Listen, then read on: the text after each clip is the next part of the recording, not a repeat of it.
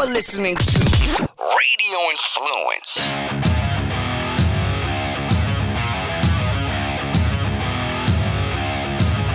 Football fans, it's time to go on the record for this week's matchups in pro and college football with just one catch. We're only interested in underdogs.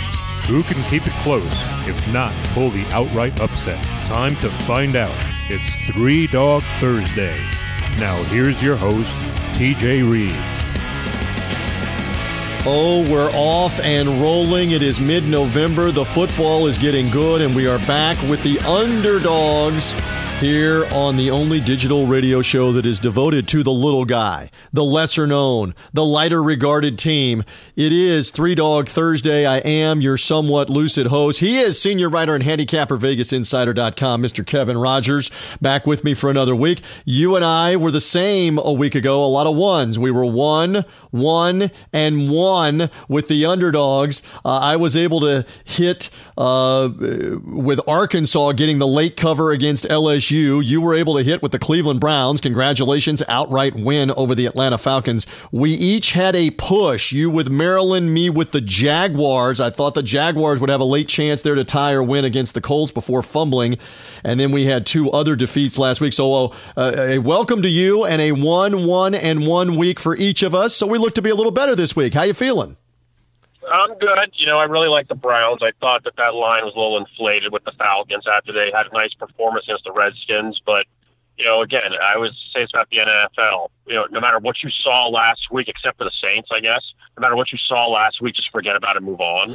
That's kind of the philosophy. I know, you could say, well, what's your job? You're supposed to handicap these games. But at the same time, you could handicap them all you want, and then things just happen in this one league. Not like other leagues. But in this one league, things just happen that you can't explain. And unfortunately, a lot of these teams are just a lot closer in talent than all the other leagues. And that's why we see things like this happen, where the Browns can be terrible and then destroy the Falcons. And, and these things kind of happen every week. You just got to find the ones that win. You're telling me that strange things happen. I stood at field level last week for the Buccaneers-Redskins game, and you and I were in text communication, and I was in text communication with many others, and I witnessed the Buccaneers with 500 yards of offense, Kevin, score 3 points in a 16-3 loss to Washington. 0 for 5 in the red zone, 3 turnovers, 2 missed field goals. I mean, I've been doing this for 25 years on the radio, and I can't recall any NFL game where a team had any kind of offensive output like that in a game, 400, 500 yards, and didn't get at least a touchdown or a couple of touchdowns, much less 3 points. It's hard to believe. So you're right. From week to week, it is tough to figure why teams are rolling along and then suddenly they stumble and get wiped out in a game. I mean, who had Tennessee just manhandling New England before that? We didn't have it on Three Dog Thursday, right, Kev? I mean, nobody was talking about, hey, oh yeah, Tennessee's going to blow New England out. But that's your point. That's exactly what happened last week in Nashville. Yeah, and you know what, too? I mean, I'm not going to say that. Nobody saw Tennessee doing what they did to New England. But at the same time, the Titans have been a great underdog this year. With the exception of the one clunker against the Ravens, they've covered every single time as an underdog, and I believe they've won every time as an underdog except for that Charger loss in London.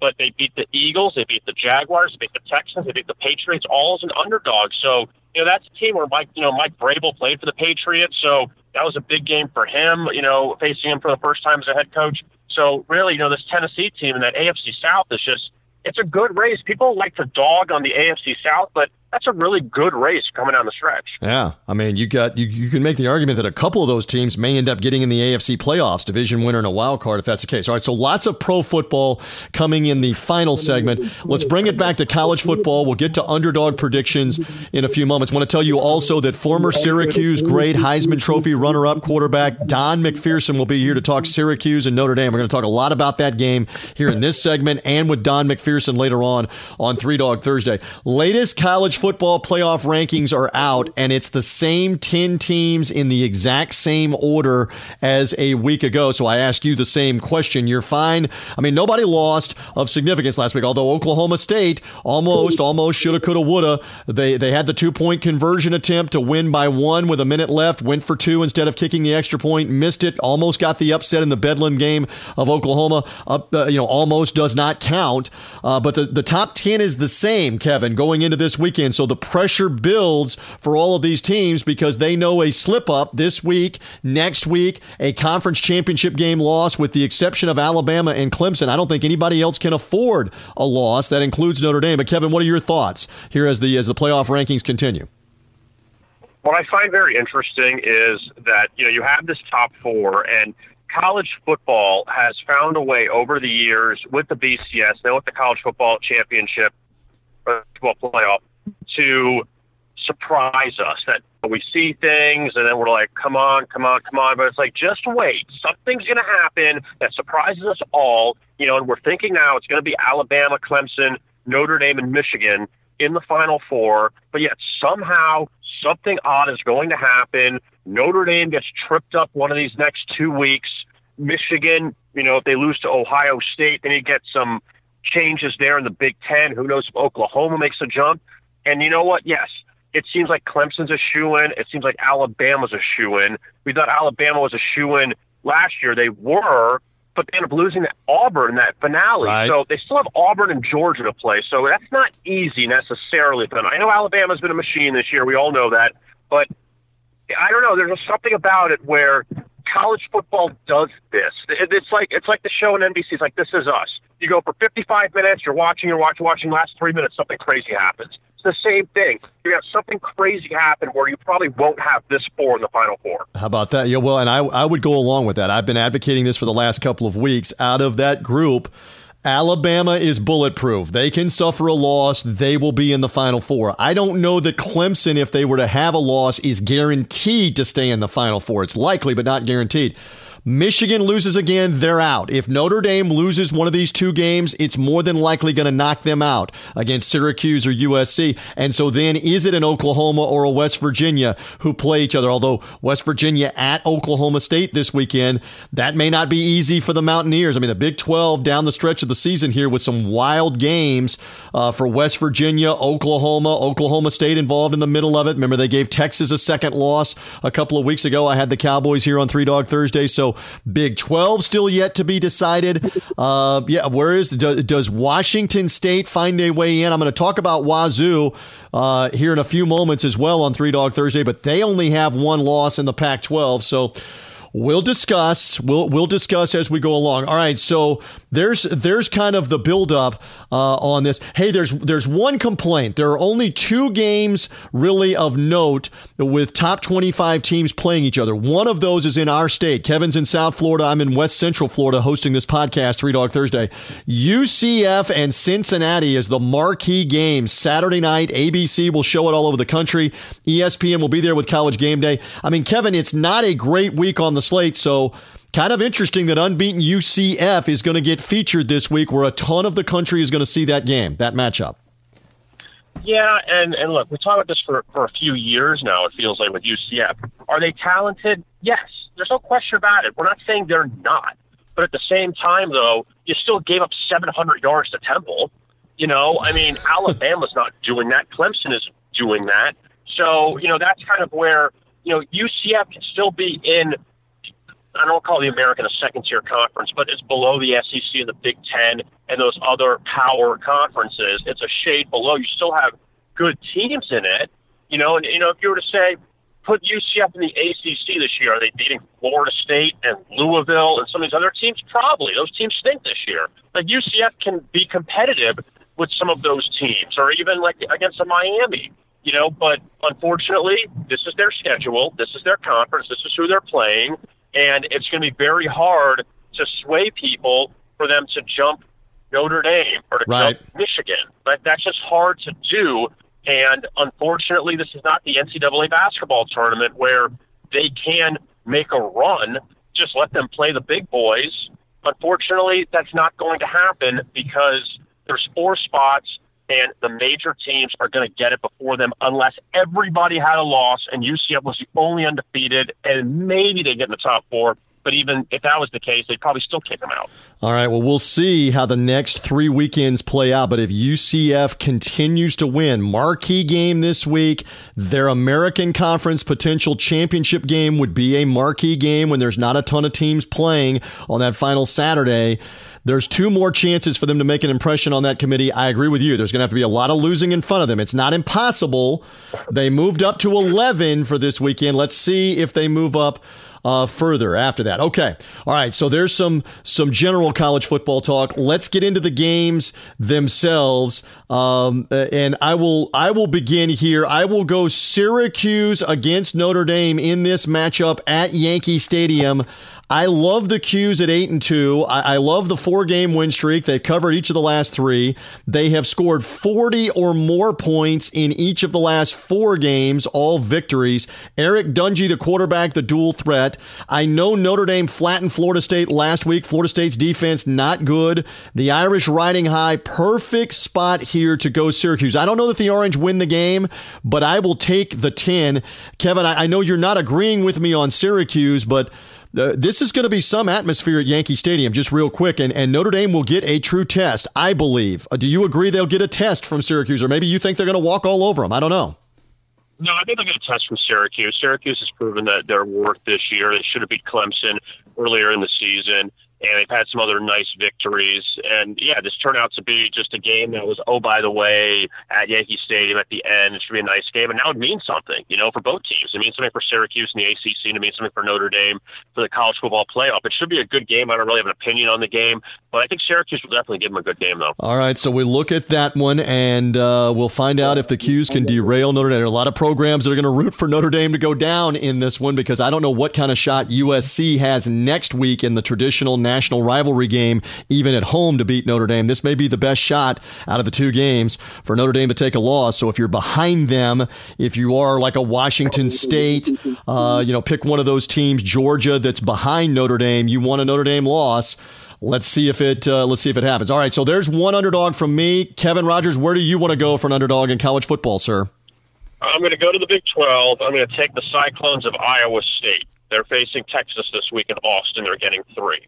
Now, Iowa State has played very well this season. They've won their last couple of road games. They won, and understand winning at Kansas isn't that big of a deal, but they did win at Kansas. They did win at Oklahoma State, and this is a team that's played well, ATS, down the stretch. Meanwhile, for Texas, just 2-5 against the spread this year as a favorite, and I know some of those were as bigger favorites earlier in the year. They had the outright loss to Maryland, and their last home game they lost to West Virginia. They did beat Texas Tech last week. I'll tell you another thing, too. Maybe I'm overreacting, but all this stuff, this Zach Smith, who seems like a complete lunatic, with the tweeting about Tom Herman and all this, don't tell me it doesn't take a toll on you. Don't tell me that all this stuff, these rumors, everything, that doesn't take a toll on you. I think that Iowa State, that they will give Texas a game. I wouldn't be shocked if they won. Last year was a low-scoring game in Ames. I think this time Iowa State takes them down. How about that? And yes, the Longhorns do have some distractions off the field to deal with that whole Ohio State situation. And of course, they're circling the wagons right now after the latest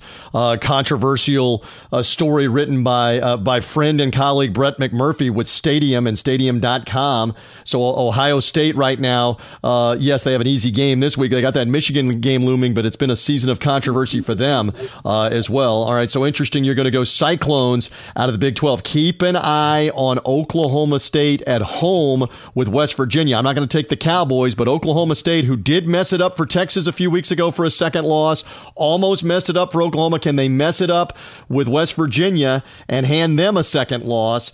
We'll find out this weekend. I'm going to go with another college underdog, and that's going to be the Arizona Wildcats. Saturday night, late night in the Pac-12, Pac-12 after dark matchup with Washington State. I know you went against Washington State last week with the Colorado Buffaloes, and Wazoo deserves a lot of credit. They went into Boulder and played very well, especially defensively. Held Colorado to just 7 points in that win. Arizona, though, has been good in their last couple of games. They seem to have gotten their legs under them a bit under Kevin Sumlin. And this game, even though it's at Washington State, State. I like the 10 points. Khalil Tate, the quarterback, they have been able to put some points on the board, has Arizona, and they have a couple of wins, including a win over Oregon out of this. I will take the Wildcats to keep it close against the Cougars, who may be looking ahead to that Apple Cup game against rival Washington. Give me the Arizona Wildcats plus the 10 late night Pac-12 showdown here for my second underdog on Three Dog Thursday. Hey, Kevin, real quick, in terms of the college football playoff, here's what's going to hold Washington State back. I'm putting this out there, and I think you're going to nod along. Their out-of-conference schedule is Wyoming, even though it was on the road, San Jose State, and Eastern Washington. That's terrible. If you're looking for a reason to keep them out, isn't that the reason that even if Washington State wins out, has the one loss, that's what's going to keep them out, no matter the screaming from the Pac-12 or not, right? Yeah, and also, too, the Pac-12's down. I mean, you look at UCLA is in a down year. USC isn't as great. Washington has struggled a bit this season. Oregon's had their ups and downs. I mean, a Pac-12 homer would call it competitive, but really you don't have any great teams out of there past Washington State. And the teams that were expected to be better really haven't. So it really is hard to make an argument versus the Big 12, where you've had some really quality teams at the top. Well, and if you've played somebody out of the conference or a couple of somebodies out of the conference, that's a lot better than what that Wazoo schedule is, that's for sure. So am I to understand you only have one college underdog and you want two NFL underdogs for this week, sir? Yes, that is true. All right, so Kevin is going to be back in a little bit to talk some NFL underdogs with me. Straight ahead, former Heisman runner-up, leader of the Syracuse unbeaten team of 1987, a guy that has great insight. He's in the College Football Hall of Fame, has great insight on the Qs in this matchup with Notre Dame and how much hype there is at Yankee Stadium. He's in New York. I look forward to hearing from Don McPherson coming up on Three Dog Thursday. Kevin Rogers back in a little while to talk NFL as well. Stay with us. Oh, yeah. If Syracuse is playing Notre Dame, TJ's got to come up with an angle, and oh, do I have an angle. I have arguably one of the names from the Syracuse football program, and that's saying something over the course of the last 30 or 40 years. Former runner-up for the Heisman Trophy, a guy that led Syracuse to an unbeaten season in the Sugar Bowl back some almost 30 years ago now, right at it. Don McPherson, who I've done a lot of broadcast work with in the past, is here with me on the podcast. Thank you for coming on, and what a huge week for the Qs and Notre Dame at Yankee Stadium. How are you, my friend? I am doing very well, DJ. How are you, sir? I'm just trying to hang in there as we head towards the home stretch of the college football season. Okay, so give me the pulse, give me the temperature. You're a Qs guy. What is the vibe? What is this like midweek, getting ready for unbeaten third-ranked Notre Dame to play the Orange at Yankee Stadium? What are you hearing from your fellow alumni, from the Qs fans? What's going on? I got to tell you, it reminds me of 1987 when we went undefeated, and the way that it does is that it's like all of a sudden people are starting to believe, and no one thought that this season was going to be anything. Everyone thought this was going to be the year that Dino Babers was going to leave town if he didn't win 4 games, if he didn't win 6 games against the bowl eligible, he was going to win 4, and by November he'd be talking about going someplace else. So all of a sudden, they're 6-2, 7-2. All of a sudden, people are saying, "Oh my goodness, this team can play," and now people believe, and the team believes, and they're the most dangerous team in the country right now. Really? Period. I believe that because they have nothing to lose, and they believe that they can win any game, and they're putting 40, 50 points up a game. These guys believe that they can win. Yeah, and I think that makes them very dangerous. I was talking in the last segment that even in their defeat to Pitt, they scored 37. They've scored 40 or more in the last 4. You've seen this team in the Carrier Dome. What do you see out of Eric Dungey and the offensive weapons that he has, Don?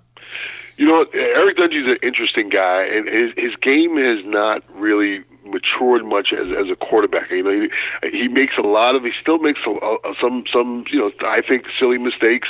They look like young quarterback mistakes, but he keeps coming. He's a baller. He's one of those guys that just keeps coming. He's a competitor. He's going to keep fighting no matter what the score is. He's going to keep coming at you, and I think he's indicative of this team. He's emblematic of this team in that he keeps coming. He doesn't quit, and he believes he can get anything done. He believes he can score in any play. They have a lot of big plays. They come up with big plays midway through the game. They lull you to sleep early on, but then they just keep coming. I think he's the kind of guy that going back to the Baker Mayfields and the guys who just will get into a fight in the middle of the game. You go, what's wrong with that kid? Right? But he's a competitor, and he just keeps coming at you. And he's a dual threat. Like back in the day, Don McPherson was a dual threat, as well as he's a guest with me here talking about Syracuse and Notre Dame. I'm going to have so much fun with so many different angles about this game. When you were about to be involved in a huge game, and the year that you guys went undefeated as it built through from October to November, and you're 9-0, 10-0, every game becomes a big game.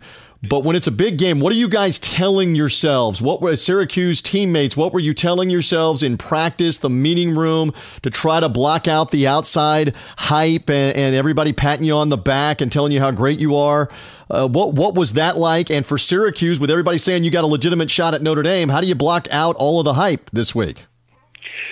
I remember Darryl Johnston talking about this. Moose, everyone knows Darryl as Moose back in his Dallas Cowboy days, but he was our fullback back in Syracuse in the 80s. And I remember him talking about how we were always the underdog when it came to big games like this, whether it was Penn State back in our days or Auburn, but now, a game like Notre Dame. These are guys who don't think that they can play. A year ago, people said, Notre Dame's going to kill you guys.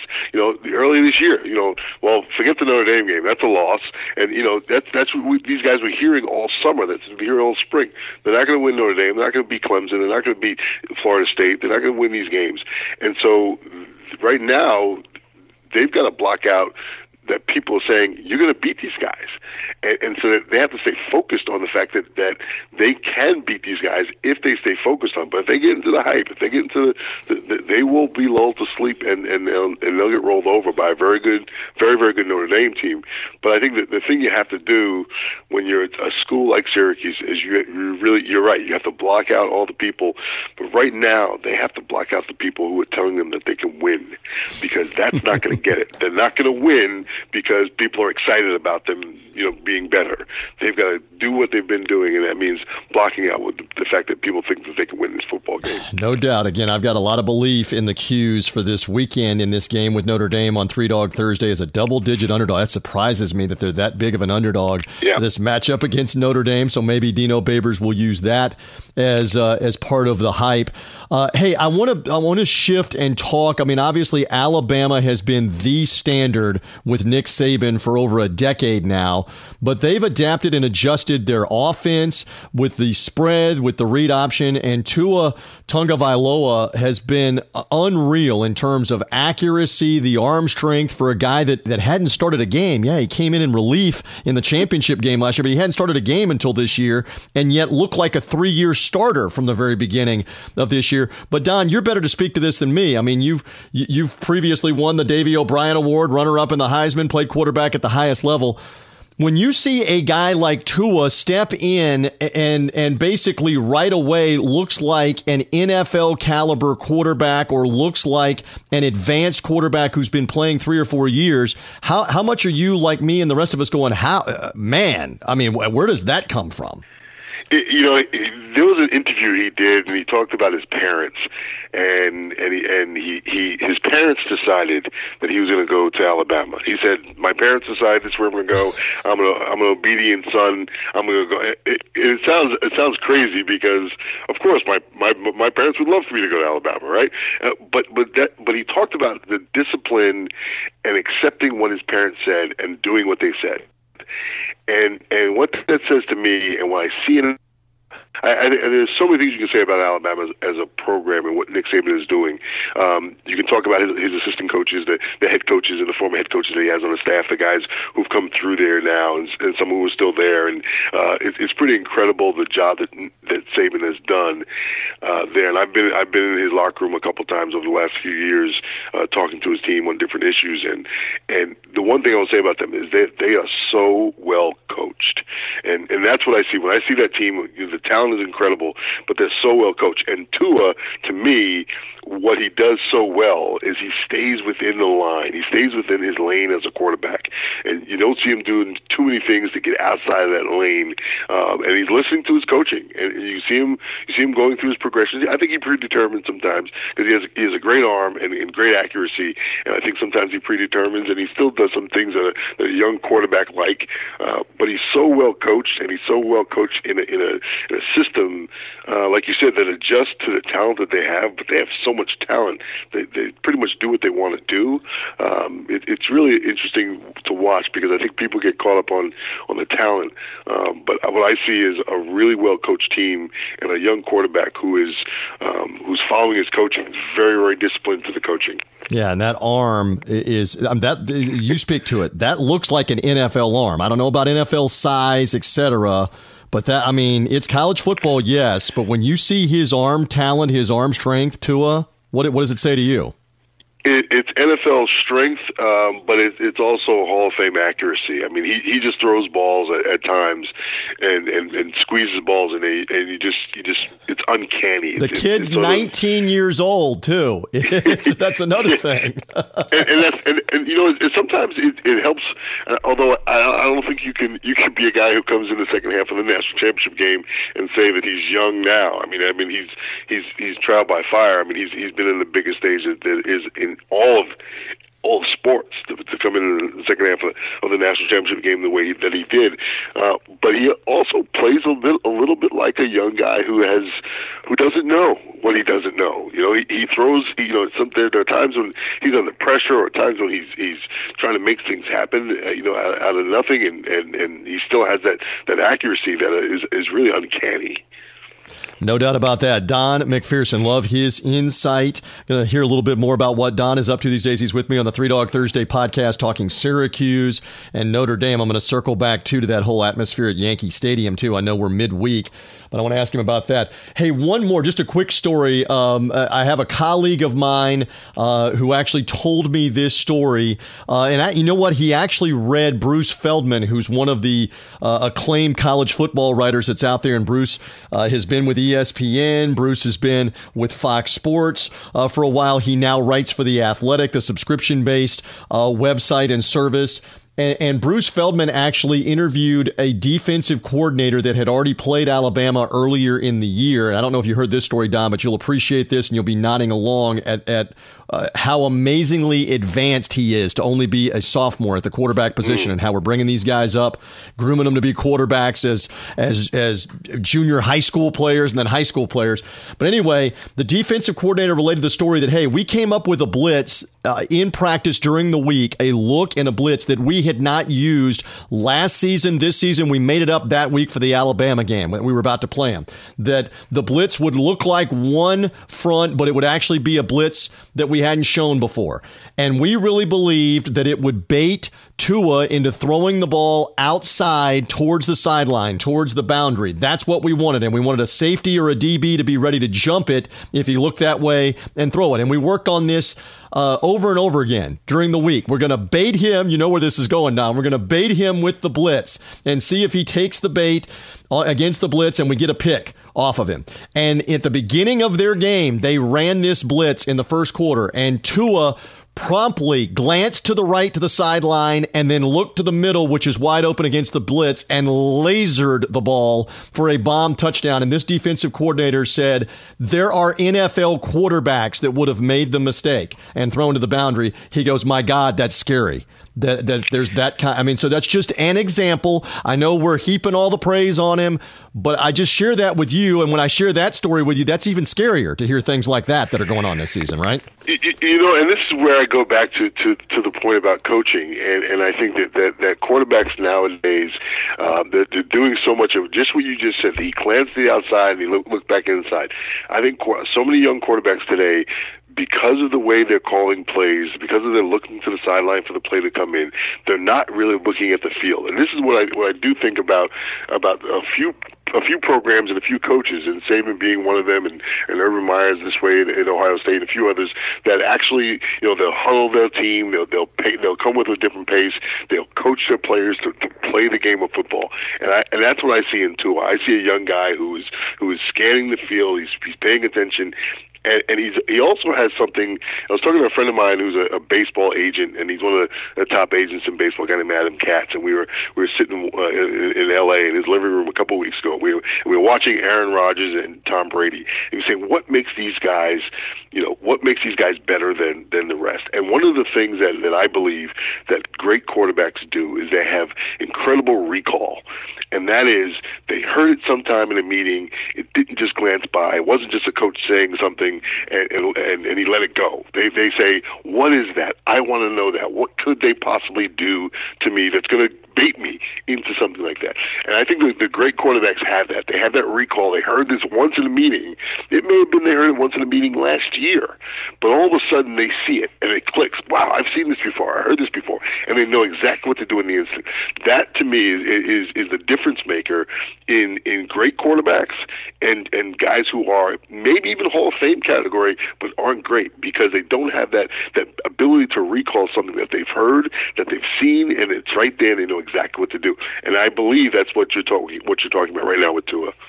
Unreal. And again, we're heaping a lot of praise on him. And there are other great quarterbacks that have come through. Look at Mayfield a year ago as the Heisman Trophy winner, and he's already showing aptitude with the Browns. I mean, it is the Browns, but they've won some games, and he's got some ability. And you look at that quarterback class last year with Darnold and Rosen and Josh Allen, Wyoming, and Lamar Jackson, and how advanced these guys have been. So we'll see if it continues to translate. A few more minutes with Don McPherson here. Love the insight. I want to circle back to this Notre Dame and Syracuse game in a moment. First, though, tell the public what you're up to, because I have always admired this part of your post-football life. Don played in the NFL and the Canadian Football League as well, but post-football, you've done a lot of tremendous philanthropic work, a lot of work speaking out against domestic violence and sexual assault, speaking on college campuses, as Don referenced earlier this year, speaking to the Alabama football team on an occasion previously. Tell the public about what you're up to post-football and how they can find out more about what you do, because it's important, sir.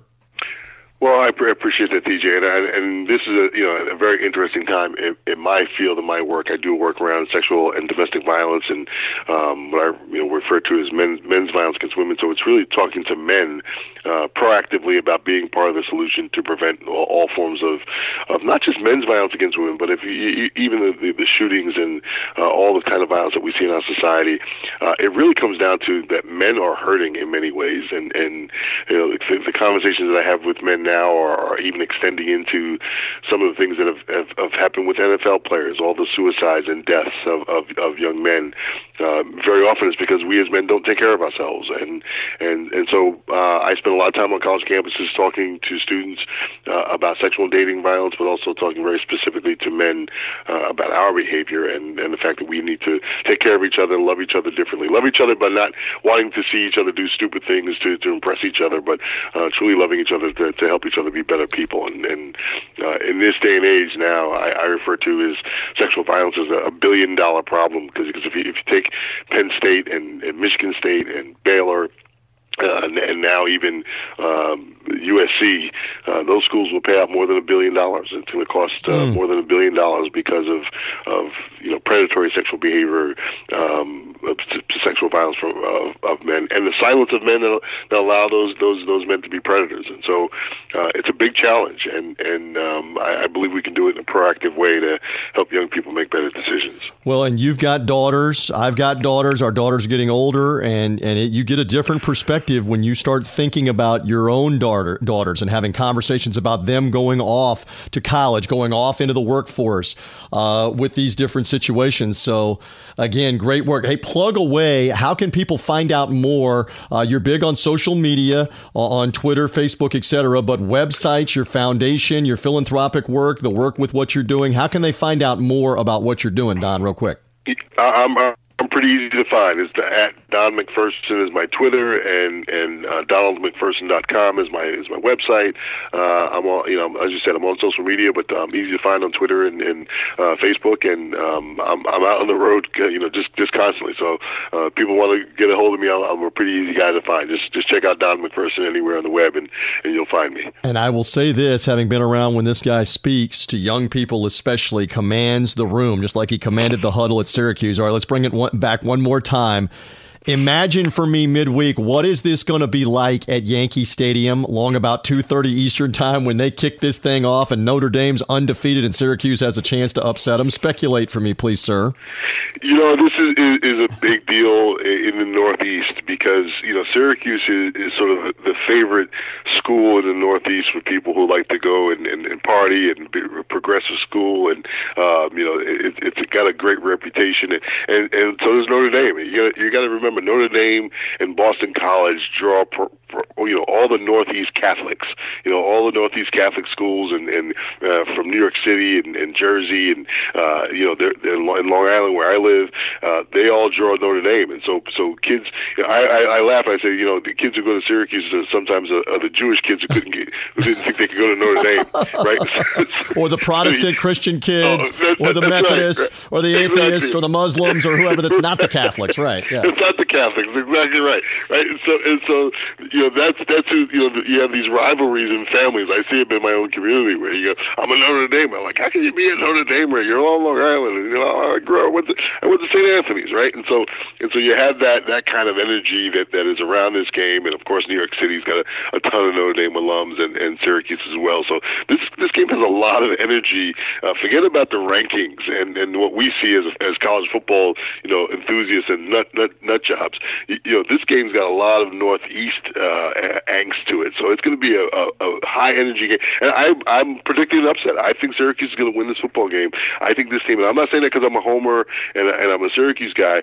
I just think that this is a team that's very, very dangerous right now because they believe that they can win and they believe they can score at any time. And now their fans are starting to believe that. So I think you're going to see a crowd there in Yankee Stadium that is pro Syracuse, that is more Syracuse, is high energy, and believes that they can win this football game. And so there's a lot riding here that people that are just college football people who are just looking at the rankings and seeing a rising Syracuse squad that has a chance to knock off a playoff team. Oh yeah, this is bigger than that. This is bigger than that here. This is you got a lot of old families that are Syracuse and Notre Dame that go back many years here in the Northeast.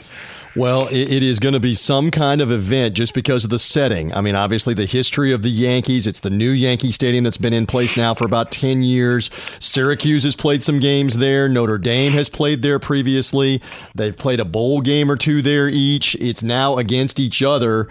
And this, I think it's fair to say, depending on what happens, this will be talked about for a long time because if Notre Dame wins, I know you don't want to hear this, if Notre Dame wins, it basically sets them up to be in the college football playoff with an unbeaten season. If they can beat USC. If Syracuse wins, they will talk about this game forever in upstate New York and in Q's land. So let's see what happens. I know this guy will be pumped. Have you been besieged for tickets, by the way? One more joke. Has everybody inundating you? Can you get me tickets? Can you get me in? Are you all right now as Ticketmaster, ticket broker? Are you okay? Are you repelling them successfully? What's the deal? I am getting a little besieged by folks who, and actually, not only that, I've got a very high level official at the university who just sent me another email saying, "Hey, I offered you a ticket."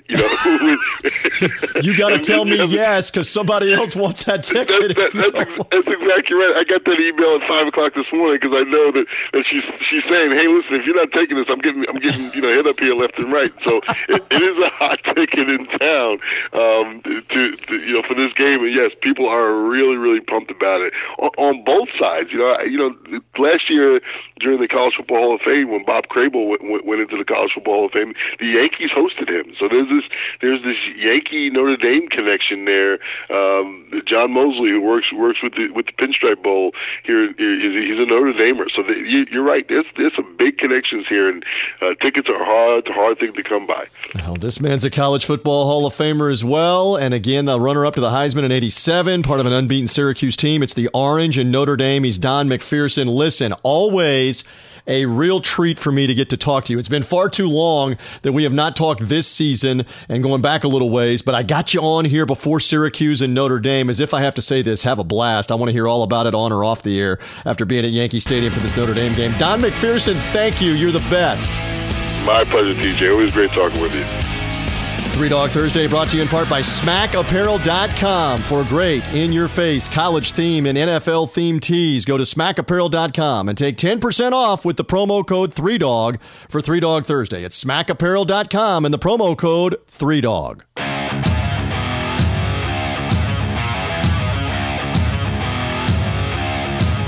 The dogs are barking. Who will get it done this week? Three Dog Thursday now continues. Here again is TJ Reeves. Oh, yes, we are back in one more time on the only digital radio show devoted exclusively to underdogs. We're here every week. It is Three Dog Thursday. My thanks again to Don McPherson for being with us there to talk. He agrees. He's going outright Syracuse upset. Some could accuse him of being a homer, but he really thinks with the atmosphere, etc., this could be a Syracuse win. And again, Kevin Rogers is back with me, senior handicapper, VegasInsider.com. You and I are kind of in agreement here. I mean, Notre Dame has to trip up. If they're unbeaten, they're in. So if you are the likes of Georgia and Washington State and Ohio State and others that are lurking behind Notre Dame, you need a Notre Dame loss right now in this situation, in this setup. So we'll see if that happens this weekend. Let's move on to the NFL, and we're excited to see what's going to happen. We touched on some NFL all the way back at the beginning of the segment. Again, you had the Cleveland Browns a week ago as an underdog winner, so the fans need to pay attention here to these underdogs that are coming up. Hey, do you have a couple of quick thoughts on the games that we saw? I mean, we mentioned Tennessee wiping out the New England Patriots. The Rams win yet again, this time over Seattle. That Rams game that was scheduled for Mexico City with Kansas City on Monday night has now been moved to the Coliseum. Hey, Kevin, quick thought. That's huge advantage L.A. I know they are training this week at the time we're taping Three Dog Thursday. They had pre-planned, Kevin, to be in Colorado Springs at altitude, training at the Air Force Academy and also the United States Olympic Committee facilities, etc., and get used to the altitude because Mexico City's at a high altitude. They had already planned to go there. They went there. They are electing to stay there all week because of the fires in Southern California and in the greater Los Angeles area affecting Rams and their families and evacuations. But now the game is back home on Monday night. That's a big advantage for the Rams, isn't it? Real quick, not just for Three Dog Thursday purposes, but just talking about the game. Kevin, what do you think? I'll be honest with you. I disagree. I don't think it's a huge advantage for the Rams. I think that the Chiefs are going to travel regardless. Now you just go to L.A. And I think for the Rams, they had a plan, like you said, going to Colorado and then going to Mexico. Now it's all kind of screwed up because of, and rightfully so, they shouldn't play the game in Mexico City with the way the stadium is. They should be playing in L.A. just for safety. But at the same time, now you're like going back home. The Rams don't have a great home field advantage. The fires are still going on, and it's still kind of a mess there. That's still a huge distraction, I think, for the Rams. And for the Chiefs, kind of, where are we going? Where are we going to play? You know, I don't know if the Rams necessarily had the big leg up in this game because of this, because now they got to deal with all the stuff at home.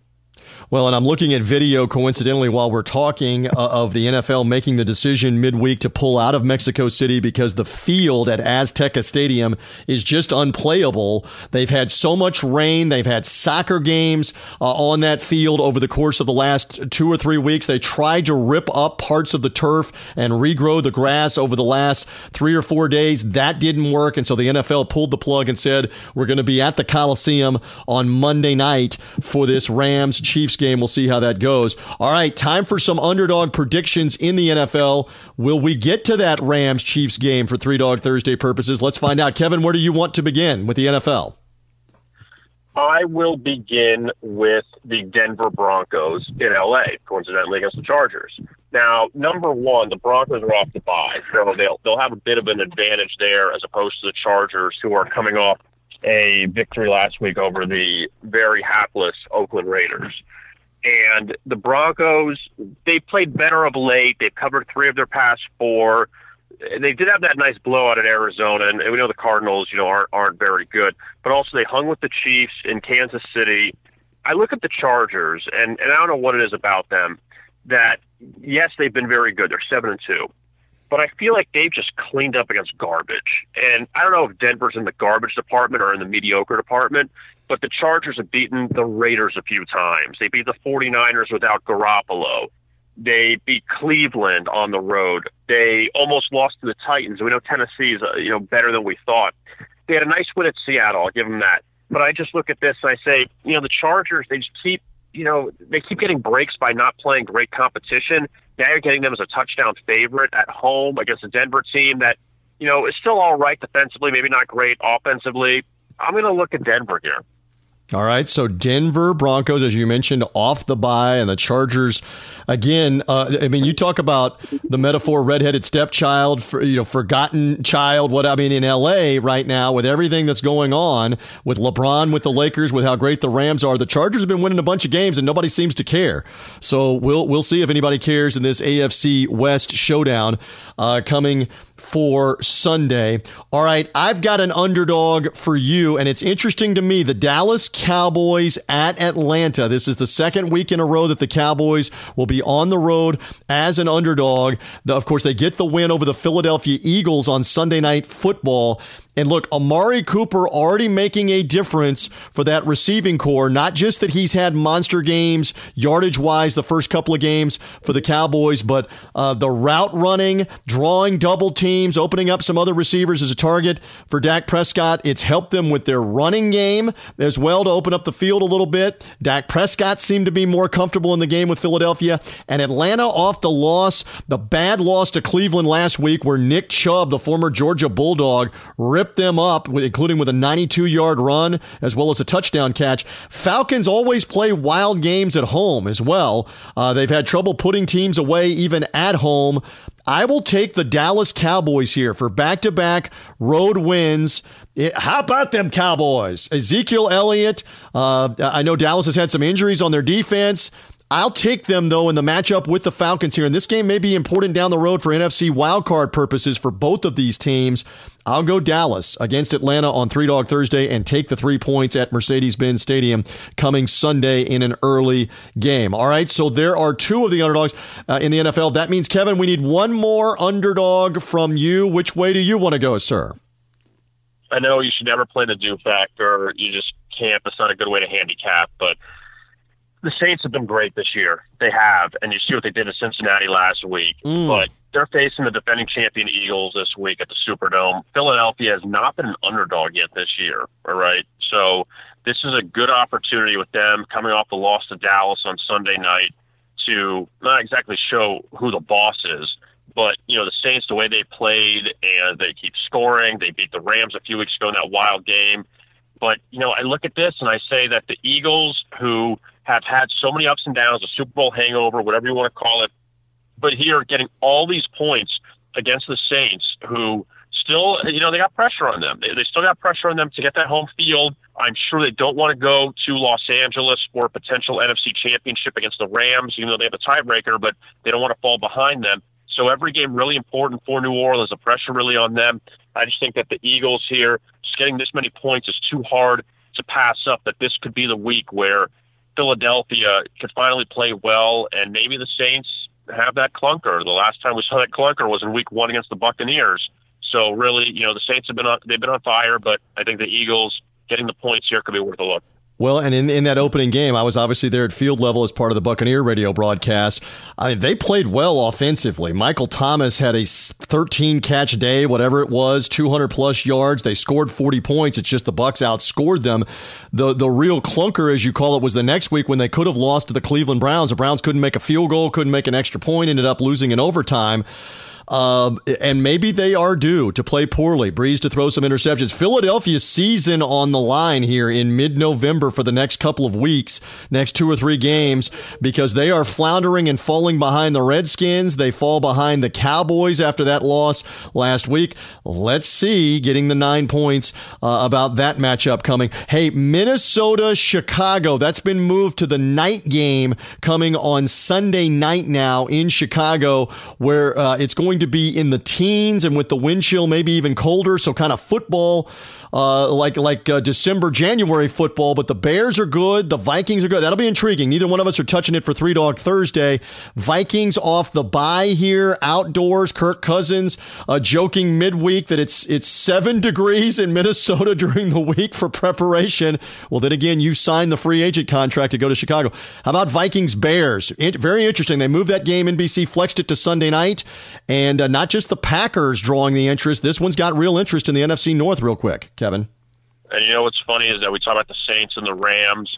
People forget about the Vikings a little bit. You know, I wonder where the Vikings are going to be in this whole AFC playoff picture if they win the North and they get a home game. I think a lot of people are kind of forgetting about this team that was favored in the NFC Championship last year. So they could be a team, if they end up beating Chicago on Sunday night, keep an eye out for them, really. I mean, keep an eye out that they beat the Saints last year in the NFC playoffs. You know, they've hung with the Rams. So I'm just saying, like, that's a team that everyone's kind of slept on a little bit.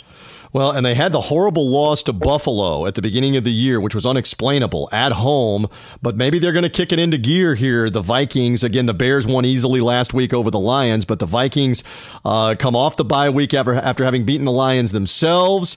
Let's see what Minnesota looks like, having won 4 of their last 5 in that Sunday night game. And again, the Monday night game now moved back to the Coliseum in Los Angeles, moved out of Mexico City. That's LA and the Chiefs. Should be a lot of fun on that one. We always have a lot of fun talking with Kevin Rogers. Tell the people more about the great information that is out there across the board, football and everything else with Vegas Insider, sir. It's very busy right now. We talk about November, you know, with the NFL, with college football, but college basketball in high gear right now. You have Thanksgiving week coming up with all the tournaments in Hawaii and Alaska and all these other places. So you have college basketball all over the place, NBA still going strong, NHL still rolling along, and don't forget about the CFL playoffs coming up this weekend. We're down to the Final Four in that. I know you're keeping an eye on it. But still a lot of great information, and, November, December, very busy for us. So just check us out, VegasInsider.com, also on Twitter at TwitVI, and we will help you get winners across the board in all these sports. I love the insight from Kevin Rogers. Follow him at Twitter at VI Rogers. I love to joke with you. I notice, I don't even know if they're in the Final Four, that you did not take the Winnipeg Blue Bombers this week on Three Dog Thursday. You stayed away. Stayed away from that as well. He did, however, go Iowa State against Texas, and in the NFL, his 2 underdogs are the Broncos against the Chargers and the Eagles on the road against the Saints. I love Syracuse in the matchup at Yankee Stadium with Notre Dame. Arizona Wildcats late night with Washington State. I'll take the 10 points at the Palouse at Wazoo. They may even upset Washington State. Let's see. And then in the NFL, I love the Cowboys in that matchup with the Atlanta Falcons getting the 3 points. We'll see how those go. Kevin, I appreciate it. Great job, great insight. Good luck with your underdogs this weekend. We'll be talking Thanksgiving turkeys and underdogs next week on the show. I appreciate it, Kevin Rogers. Great job. Thank you, too, TJ. There is senior handicapper and writer from VegasInsider.com, Kevin Rogers. My thanks to Don McPherson, the College Football Hall of Famer, for being with me as well, talking Syracuse, his orange against Notre Dame. Let's see what happens with that massive game and all the college football and all the NFL football. One thing for sure, we're back to recap all of it and give you more underdogs next week prior to Thanksgiving as part of Three Dog Thursday. For Kevin Rogers, I'm TJ Reeves. Enjoy the games. Woof, woof. This is a Landry Football with Chris Landry. Quick fix on Radio Influence. Can the Vikings challenge the Rams? They can, but they've got to play a lot better than they are right now. They've got to improve really in all aspects. I think that defensively, they've got more talent than the Saints and the Vikings. Offensively, they've got to be more complete. I think they've made more mistakes. And I think the quarterback play, while good, is not at the level of the Rams and certainly not at the level of the Saints.